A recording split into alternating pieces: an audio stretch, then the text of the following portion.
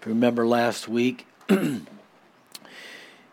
the word was with power, verse 36, and with authority and power he commands even the unclean spirits to come out. And so what we are going to see here is a continuation of the authority and power of Jesus Christ. I think this is one of the most important things for us to understand, that the most powerful person is in this room, and he dwells in you by his Spirit. There's no greater power than the Lord himself. And we're going to look at the authority of his word this morning, his authority to cleanse lepers and sinners, the power and authority to forgive and to heal. He's the same yesterday, today, and forever. He has not changed. His love, his grace, his care for his people has not changed. It will always remain. So let's pick it up in the first paragraph here, 1 through 11. So it was that the multitude pressed about him to hear the word of God. And he stood by the lake Gennesaret, or Galilee, and 2 boats were standing by the lake, but the fishermen had gone from them and were washing their nets. And then he got into one of the boats, which was Simon's, and asked him to put out a little from the land. And he sat down and taught the multitudes from the boat. And when he had stopped speaking, he said to Simon, "Launch out into the deep and let down your nets for a catch." But Simon answered and said to him, "Master, we've toiled all night and caught nothing. Nevertheless, at your word, I will let down the net." And when he had done this, they caught a great number of fish, and so their net was breaking. And so they signaled to their partners in the other boat to come and help them. And then they came and filled both boats so that they began to sink. And when Peter saw it, he fell down at Jesus' knees, saying, "Depart from me, for I am a sinful man, O Lord."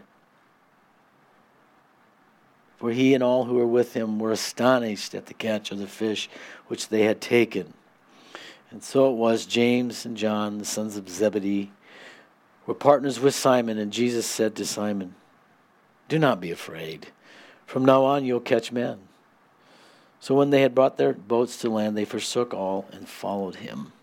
I think it's important to, once again, just recognize the power of God's word. And one of the things that we see in this paragraph is the desire of the people to hear the word of God. It says here that the crowd pressed in on Jesus. Now, I think it's important to use our sanctified imaginations a little bit when we read the scriptures. They're just not little words on a page and sentences put together to make a nice little story. This was a real historical moment, and this took place. So we should be able to, in our minds, think, oh, how must that have been? How would that have happened? And so I have the picture. Yours might be a little different, and that's fine. That's what imaginations are all about. You have yours and I have mine. But think about this for a minute. He's probably, on the shore there, just kind of walking around. And, it's kind of, he lives there. He's staying in Capernaum. That's right on, the lake there, just off the lake, kind of in the northeast corner of the lake. And there's a synagogue there. Peter's house is there. And no doubt he was just walking along the shore, and the people just started gathering. So, taking advantage of the moment, he knew what the people needed. They needed to hear the word of God. And so I'm sure he saw the crowd gathering, and I got a feeling that he's being pushed towards the water. And rather than, get wet, he saw the opportunity of using the boat and allow all people to see him better and actually to hear him better. So it was a real practical approach by Jesus in ministering to the needs there. It was just a natural response. Any of us in that situation would have probably, done something similar. But when you think about crowds, they can be kind of scary. I mean, when you get a mass of humanity moving in one direction, trying to make it into and out of an exit, we've seen the horror stories. People get hurt. People could be crushed. And I think part of this move allowed that not to happen in this situation here. Of course, a lot of the injuries that may be caused by that mass movement of humanity are unintentional, but people don't realize it's just a force of that's moving in a direction that can hurt people. And I believe that the people are coming because they recognize the authority that's been given to this man. He's not an ordinary prophet. There is something going on here that is so far beyond. God had been silent for over 400 years. And now with John the Baptist coming on the scene and this authority that he brought, the message that he brought, prepare the way of the Lord. And God was moving. This is the beginning of a national revival within the nation of Israel. And so there's good reason. And they were pressing about him to hear the word of God. There was a hunger and a thirst for the word of God. Would to God that would return to the church of Jesus Christ right now, that there would be just a simple return to a love and respect and desire to hear the word of God. I don't know about you, but I don't plan on changing. I've been doing this for 40 years. I'm not going to change. I'm just going to bring the word line upon line, precept upon precept, here a little, there a little. It's all about, as I said earlier, being a pietist. If you understand that we're to do good, the Bible says, to our families and that kind of thing.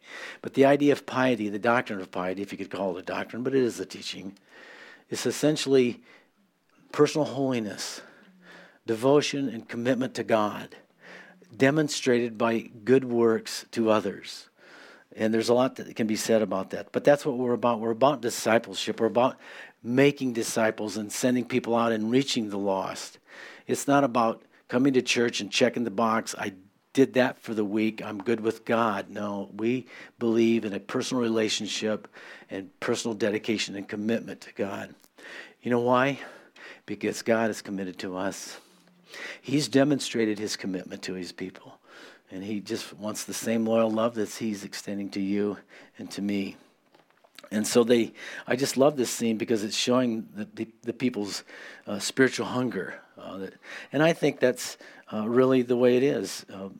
Deep down, people are hungry for God, but they don't know what that is inside. They don't understand what that emptiness is, that void that they have. So they try to fill it. Many of us can attest to that.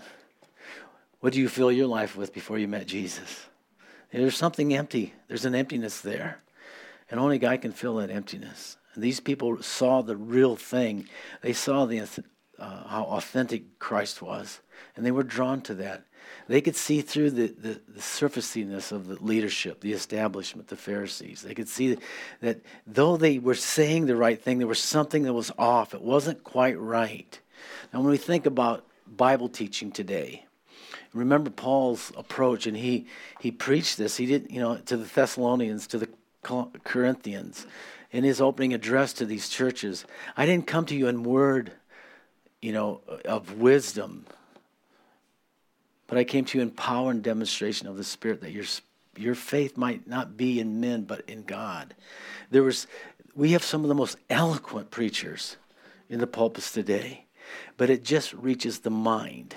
That's what good preaching does. It just hits the mind. But when there's an anointing of the Holy Spirit upon, like Jesus' ministry is a perfect example of this. It reached the heart of the people. That's what the Word of God does. It reaches the inner man, not just the mind, but deep into the heart. And that's what God is after. And once you've tasted the Word of God and you begin to partake of that regularly, you don't ever want to leave it. That becomes the most important thing in your life, the Word of God. It is alive. It is powerful. And as the Scripture said, it's sharper than any two-edged sword, piercing even to the division of soul and spirit, and is a discerner of the thoughts and intents of the heart. There's nothing else in this world that can open us up and reveal to us who we really are before God. And the wonderful thing about allowing that experience to happen to us is that the overwhelming love of God, that when you see yourself as God sees you, and there's shame, there's guilt, there's the awareness of our sinfulness, But the overwhelming power of God's love doesn't even, just washes it all away. I remember that experience when I first met Christ and asked him to forgive me. I mean, the guilt, the pain, the heart ache that I'd caused so many other people, it came crashing down. And then as I asked the Lord to forgive me, the first time in my life that I ever felt something, and it was the love of God, but I would not have said that at the time because I didn't understand what was really transpiring in my heart and my spirit. But I was overwhelmed by the presence of God, and it was his love. And this is what it's all about. It's the love of God. That love just breaks us down, and you just want to surrender more and more to him. You think about the other options that people have in this world. It's the wisdom of men. It's the humanistic thought of the day. That's all people have to draw upon. Our ability and our understanding is so limited. Jesus said this to his disciples in John 6:63. You can pull up on the screen there. It is the Spirit who gives life. The flesh, human nature, profits nothing. The words that I speak are spirit, and they are life. And there are some of you who do not believe, for Jesus knew from the beginning who they were that did not believe and who would betray him. And he said, therefore I have said to you that no one can come to me unless it has been granted to him by my Father. It is the Spirit that takes the Word of God and brings life to you and to me. Just think about this people here. They were longing for a visitation of God. They were under extreme constraints by the Roman government. They hated the Romans. The Romans were stronger, more powerful, and more controlling. The taxation was beyond what they wanted to. They were being stripped of their wealth by the Romans. And so they had every reason to have animosity and bitterness towards Rome. And so they knew and understand the spiritual heritage. And they longed for revival. They longed to hear what Jesus was talking about in regards to the kingdom of God. And so he began to reveal things that had never been uttered before. Things that were hidden from the foundation of the world, Jesus began to utter and explain to the people the kingdom of God. And so why not go hear Jesus speak near the lake, right? But in this passage, you notice that the nature and character of God, don't just blow by some of these verses. He in reality asked Peter for the use of this boat. God is courteous. He asked for the use of the colt and the foal. Hey, go ask this guy if he can use his stuff. God is not presumptuous. He doesn't assume just because he's the creator, he has right to everything. When he gives something to people, you and me, he just doesn't barge in and take it, I need to use this for this purpose. He asks. He's very courteous and very thoughtful. But he asked Peter, and of course he was able to gladly give him the boat, I'm sure. The next thing we see here is Peter and the conviction that comes upon him by the word of the Lord. Let's launch out into the deep. I think we're about ready to do that as a church. We're going to launch out into the deep if the Lord wills. And but I also know that Jesus is aware of what happened. He sees these guys washing their nets, the boats. They're done for the night. They're not. They're probably sad. Fellas, how do you like to work all week and not get a paycheck? That's what's going on here. No fish, no money, no bread to provide for my family. That's their income. We don't take that very well, do we? Don't mind working, but I don't want to do it for free, right? So Jesus, I believe, is very aware of their disappointment. But I also understand that Jesus was about to address that disappointment. And that's one thing I think it's worth pointing out here. God is aware of your disappointments. There isn't anybody in this room, in this building, that doesn't suffer disappointment, pain, and sorrow. Happens to all of us. How we handle that and how we deal with it is another thing. But just know that God is aware of that. And he will address those if we allow him to. In fact, I think God is moved by our disappointments. He knows how we feel, and he cares about that, and he reacts to those things. God is not without feeling. He's full of pathos. He loves us. We're his children. His parents pity their children and care for their children. The Lord much more does this thing for you and for me.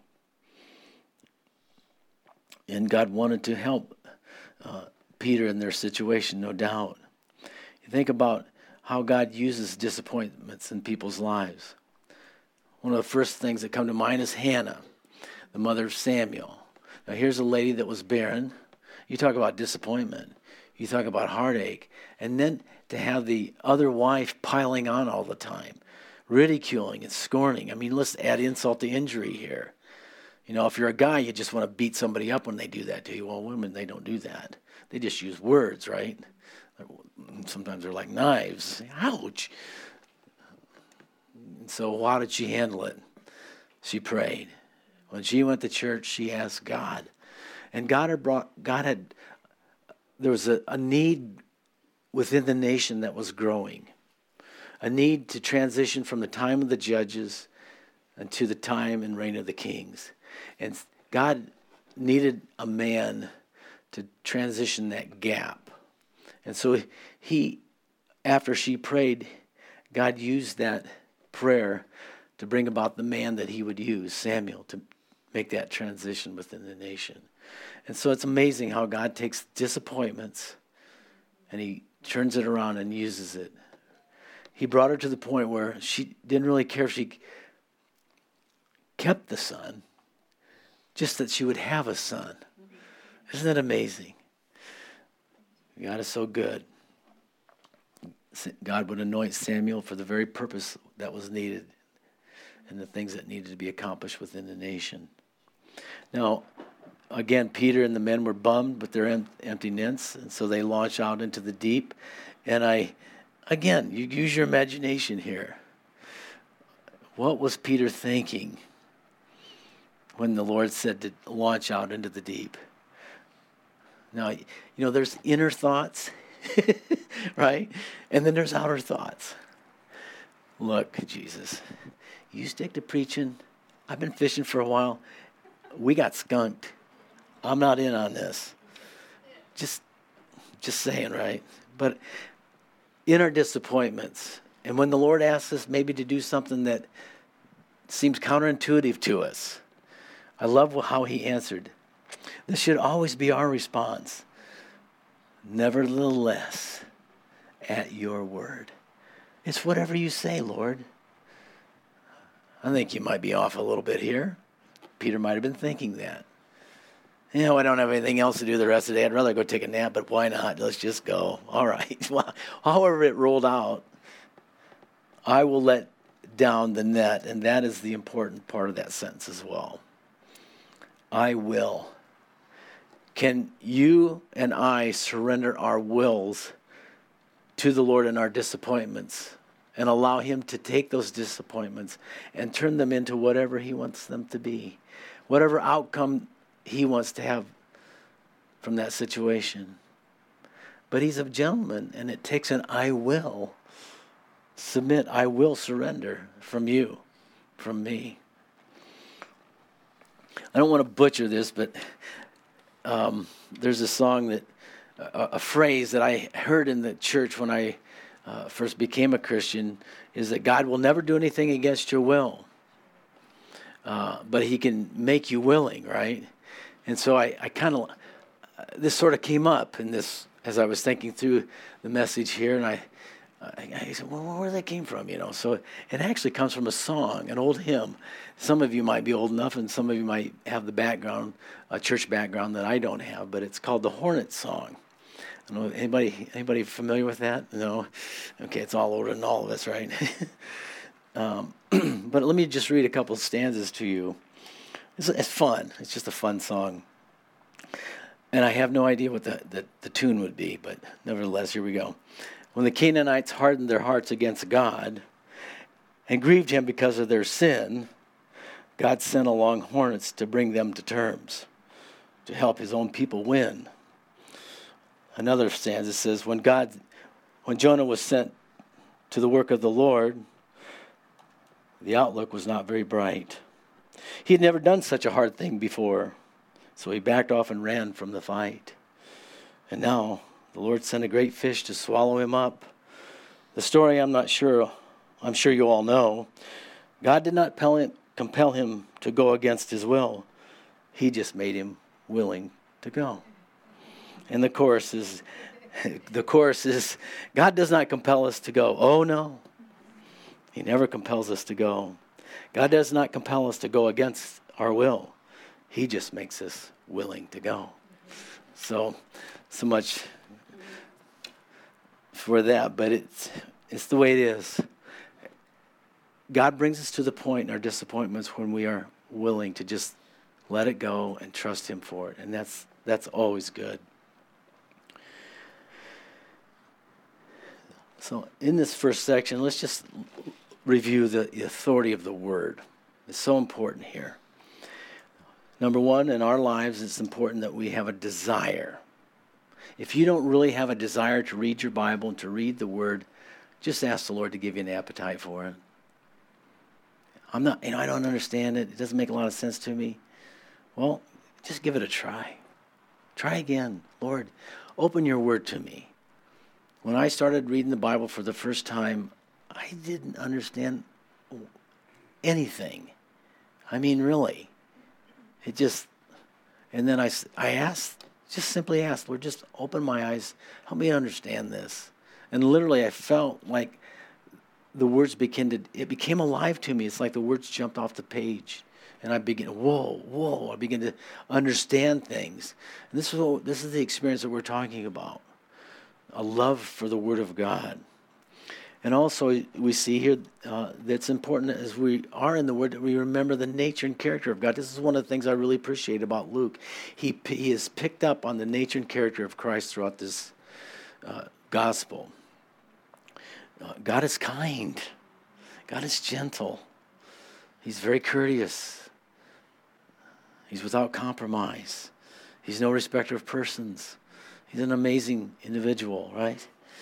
And he's the greatest teacher ever. And he'll teach you and I if we give ourselves to the Word. He will teach us. He will instruct us. And Lord knows we need to be instructed. But beware.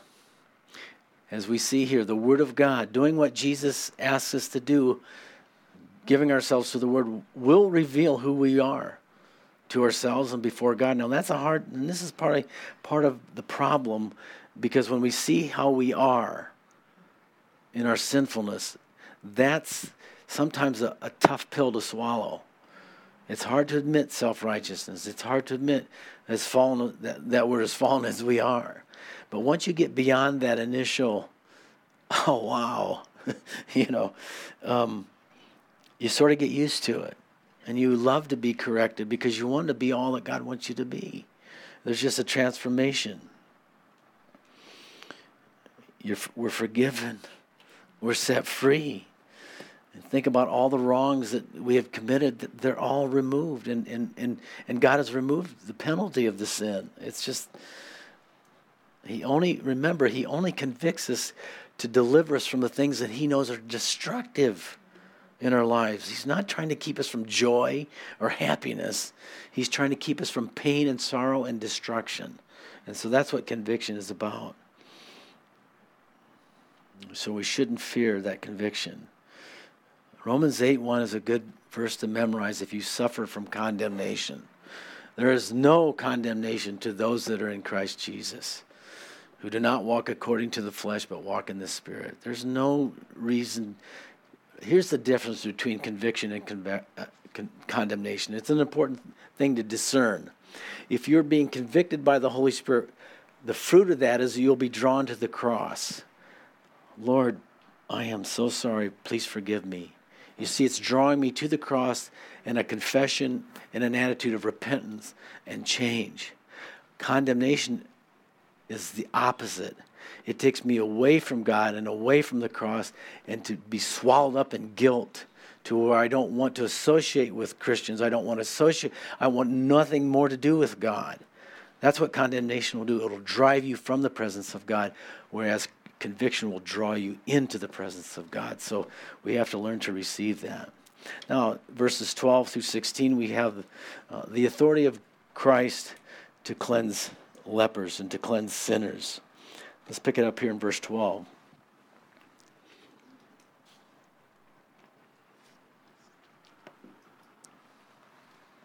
And it happened when he was in a certain city that, behold, a man who was full of leprosy saw Jesus and fell on his face and implored him, saying, Lord, if you're willing, you can make me clean. And then he put out his hands and touched him, saying, I'm willing, be cleansed. Immediately the leprosy left him. And he charged him to go and tell no one, but to go and show yourself to the priest and make an offering for your cleansing as a testimony to them, just as Moses commanded. However, the report went around concerning him all the more, and great multitudes came together to hear and to be healed by him of their infirmities. And so he himself often withdrew into the wilderness and prayed. One of the things I like about Luke is his use of this word certain. And he uses it quite a bit in his writings. And, certainty, the idea of there's a firm conviction about something. You just know that you know. Or that a person can be relied upon. I can trust that. I'm certain of this person type of thing. And so, he's picked up on the nature and character of God by using this. And I think it's important for you and I to understand that our lives are not some happenstance to God. He was in this certain city because he was led by the Holy Spirit to be in that city at this time. It was a certainty. It wasn't, let's just give this a shot, No. Proverbs 37:23 says, the steps of a good man, and the word good there is italicized, so the steps of man are ordered by the Lord. He delights in his way. Proverbs 20:24, a man's steps are of the Lord. How can a man understand his own way? So Jesus was in this certain city because in this city there were people who had certain needs, if you will. And God was aware of their pain. God is aware of can you imagine the pain of this leper? God is in the business of alleviating pain and sorrow. He understands the fallen condition that we've been subjected to.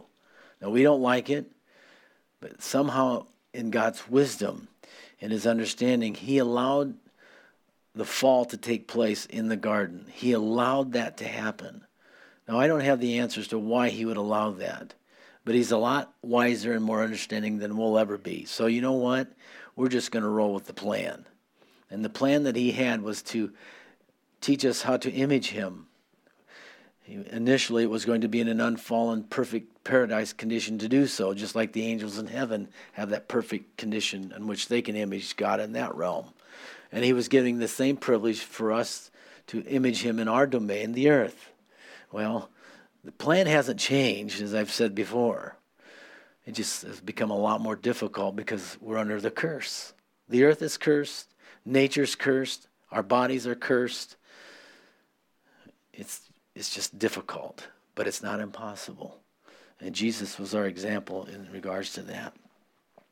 And so, just need to understand, and you need to rest assured that God is interested in reaching out to you and to me and bringing deliverance and comfort from our sorrows and our pain. But just think about this leper for just a moment. He had to isolate. I don't know about you. I like people. I'm not like anybody else. After a while, I need my quiet time. We all need that. But I like people, or I wouldn't be in the ministry, right? Imagine, losing that ability to fellowship with people, to leave your loved ones for their benefit and for their safety, and isolate yourself because of this dreaded disease that was upon them. The loneliness that these people must have felt. The thing we see is that Jesus, being in that certain city at this time, was available to this man. I think that's something to pay attention to.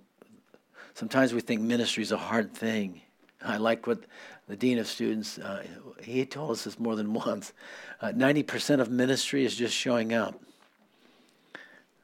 The other 10% is being prepared, I guess. But think about that. How can you impart your gift or your blessing to another unless you're there? That's why I encourage fellowship. How are you going to be encouraged, and how are you going to encourage anybody else if you don't come? It's not going to. Well, how about a call? How about I'll just text you a blessing? Tell me how that works out, by the way. But notice here how the leper's need was met. First is it tells us that he saw Jesus there in verse 12. If you're going to have your needs met by God, then you're going to have to see him for who he is. He's not this cosmic vending machine. If we just pull the lever just right, we get out of him what we want. No, he's a real person with thoughts and compassion and cares just much like we have, only on a higher level. But as a believer, we must see Jesus for who he is. We must look to him and understand that he is approachable. And as he said here, I am willing. Do you see God as approachable? Do you see God as willing? Well, I don't know. I haven't been a very good boy. And so therefore God can't help me because I have sinned. Well, let me ask you, do you think this leper continued to sin in his life? Do you think he had bad thoughts and things that were not quite right in his life besides the disease he was carrying? You see, that is not a position of faith. We have to understand the heart and character of God. He is pleased. He is blessed when you and I exercise faith. He saw Jesus for who he was. He approached Christ. And Jesus was moved with compassion. And Jesus did the unthinkable. It was not right for a priest. It was not right for anyone who did not have the disease to touch a diseased person. He reached out with his hands and he touched the unclean. Do you see that that's the kind of God? He touches you and I. Leprosy is a type of sin, biblically speaking. It's an idiom for sin. He touches you and I who are laden with sin because of our sin natures. I'm not saying that we're all living after. I'm just saying we're fallen.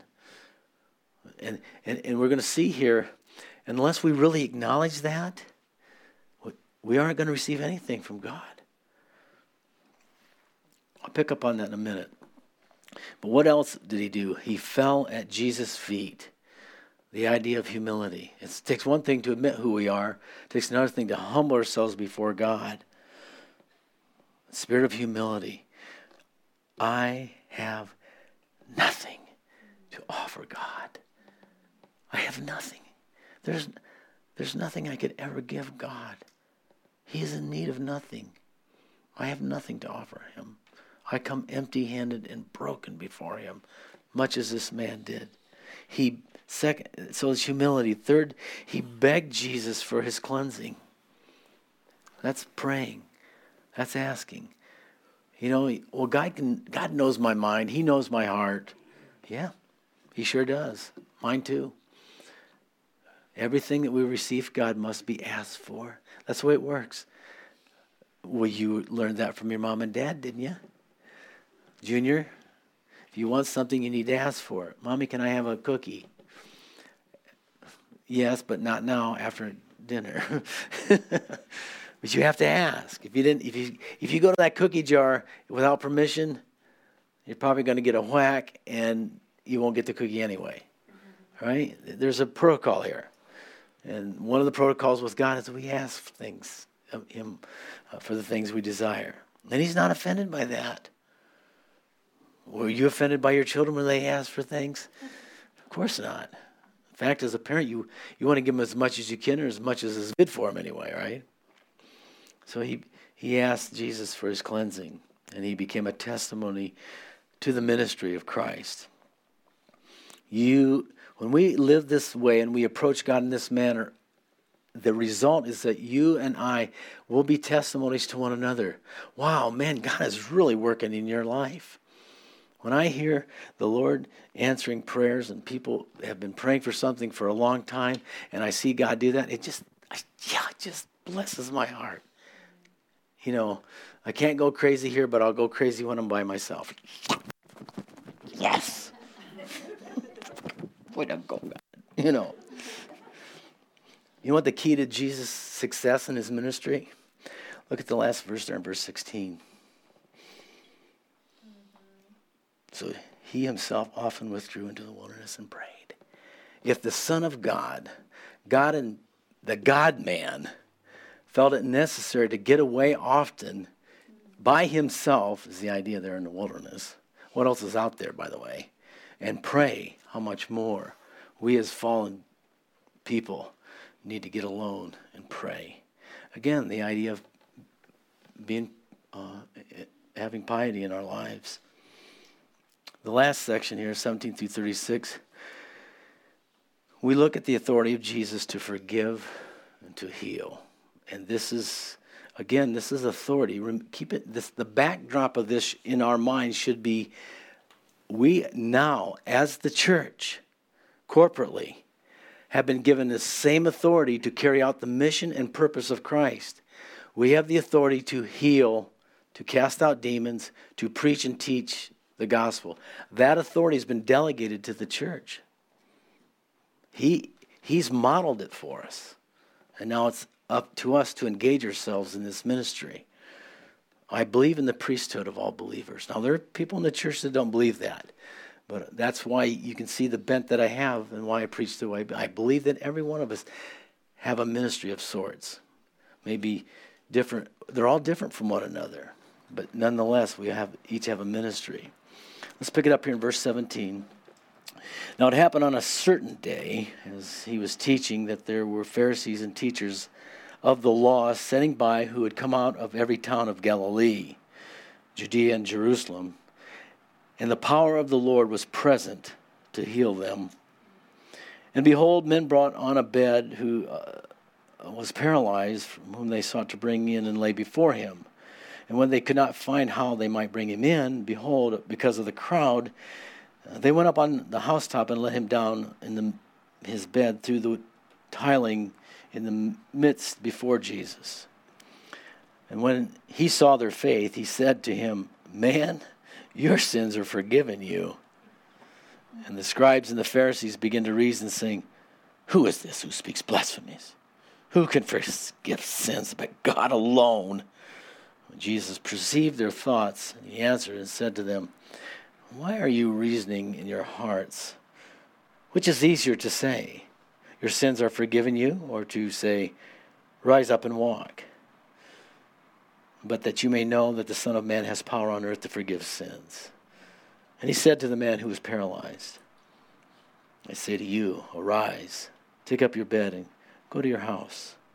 Immediately he rose up before them, took up what had been laying on, and departed to his own house, glorifying God. And they were all amazed, and they glorified God, and were filled with fear, saying, "We have seen strange things today." No doubt. Again, we had a certain city, and now we have a certain day. And see, this is, again, Jesus is Lord of time and space. And I am of the opinion that there are certain things that are ordained for our lives in certain places and at certain times. And if, as we walk in the Spirit, those things will take place. That's why it's important for us to be obedient. It's important for us to walk the walk. Doesn't mean that we're going to be perfect in our walk, but the intent and our movement is in this direction continually. That's the idea that I want to stress here. The person and work of the Holy Spirit is marvelous, the way he works in our lives and in our gatherings. You know, the thing about the Lord, you just never know what he's going to pull off. I mean, it's amazing. And And that's what makes it so exciting, I believe our responsibilities, whether we come on Sunday mornings or Wednesday nights or whenever we gather and wherever we gather, that we come with an expectation. These people that were jammed up on the shore, they came with expectation to be fed the Word of God. This leper came with an expectation that Jesus could heal him, that he had the authority and the power to do so. And now God is presenting himself through the Messiah to these leadership, to the very establishment who needed healing on this certain day. And I actually believe if they would have opened their hearts and confessed their self-righteousness, they would have been healed. See, just because they didn't have some physical malady or weren't afflicted doesn't mean that they didn't need healing. They were loaded with guilt and self-righteousness. They were not in a right relationship with God. Anyone who's not in a right relationship with God needs to be healed. There was a day when the Spirit of the Lord was present to heal. And from time to time, we're going to have, in our church here, we've had these over the years. We had a powerful move last week. We never know what's going to happen at the gatherings. We just want to be open and led by the Spirit because people have needs. And only God can meet those needs. They're not met by the pastor and the elders or the deacons. They're met by the power of the Holy Spirit working through His Word. It's just that simple. We don't have any agenda. When we gather, I don't have any agenda. I try to hear what God wants. I try to get where I think God's leading, and that's as far as I can understand at this point. Just keep it simple. When we come with an expectant heart, God does what He wants to do, and we're filled with joy. We're filled with His love, and it's just a wonderful exchange. This day was set apart by God Himself. This is the moment. That's the agenda that we seek. We want to understand what He wants to do on every day, every specific day that we gather. There are no formulas. It's only coming before God by faith. Lord, I know I'm not worthy of the least of your tender mercies, but I love you. I know you've forgiven me. I want everything you have for me. Here I am. That's what we're talking about.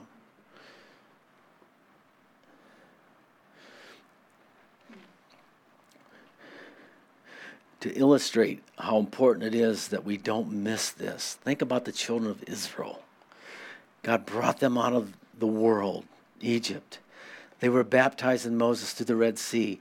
They entered into the wilderness at the base of Mount Sinai. They were there for several months, 3 months in receiving the law, at least that long for the law, and then building the tabernacle. Now they know how to approach Yahweh. They know what He requires. And now He's ready to take them to the promised land. So Moses sent in the spies. Get a feel for what it's like there. And bring the report back and let the people know how glorious the land is. And what I've prepared for my people. This awesome gift. Well, you know what happened. They got a good report. But they also got an evil report, and they took the evil report to heart rather than the good report. They blew off Joshua and Caleb, didn't they? What was the result of that? Missing that time, that hour, that moment. They failed to enter in. See, this is what happens. We suffer for it when we don't come expectant, when we don't come ready. We continue in our pain and our sorrow a lot longer than we would normally have to if we would just come and give it to God. He expects us to come and follow the protocol, so to speak. Come in faith. Because that's the character and nature that He has. He's loving and kind and gracious and good. And I just want to bless Him. I don't know about you, but I don't want to miss it. I don't want to miss what God has. You know, the Pharisees missed it. Who is this? Blaspheme. Hardened hearts. Skeptical, critical spirits. And Jesus saw right through it. I just love it, though. By the way, which is harder to do? Forgive sins or heal a guy? Well, if you're God, it doesn't really matter, right? It's all easy to him. And he's the only one that can do those things, right? And rather than jumping for joy and being happy for this guy, they grumbled and complained. They were upset with Jesus. It just blows my mind. That's the hardness of heart. So the requirement again is faith. And in this situation, and I'll take a couple minutes here to go through this because I think there's good steps here. Sometimes there's difficulty in getting ourselves to Jesus. I mean, think about this again. Use your sanctified imagination. These people are packed in the house, wherever they're gathering, maybe possibly the synagogue, I don't know. I doubt it, someone's house. And the people are jammed in there. Everybody's jockeying for position, I want to see Jesus, it's just what we do, right? Get your head out of the way, I can't see, And these guys, come carting their friend, however they were carrying him. And they're trying to get through. Pardon me. Really? Are you serious? You're not getting in there. No cooperation whatsoever, right? But these guys weren't going to let the difficulty that they were facing in coming to Jesus to get in their way. How many people use the most lame excuses on why they can't do this or that because of whatever? I love the determination of these guys. The persistence, the perseverance will always be rewarded.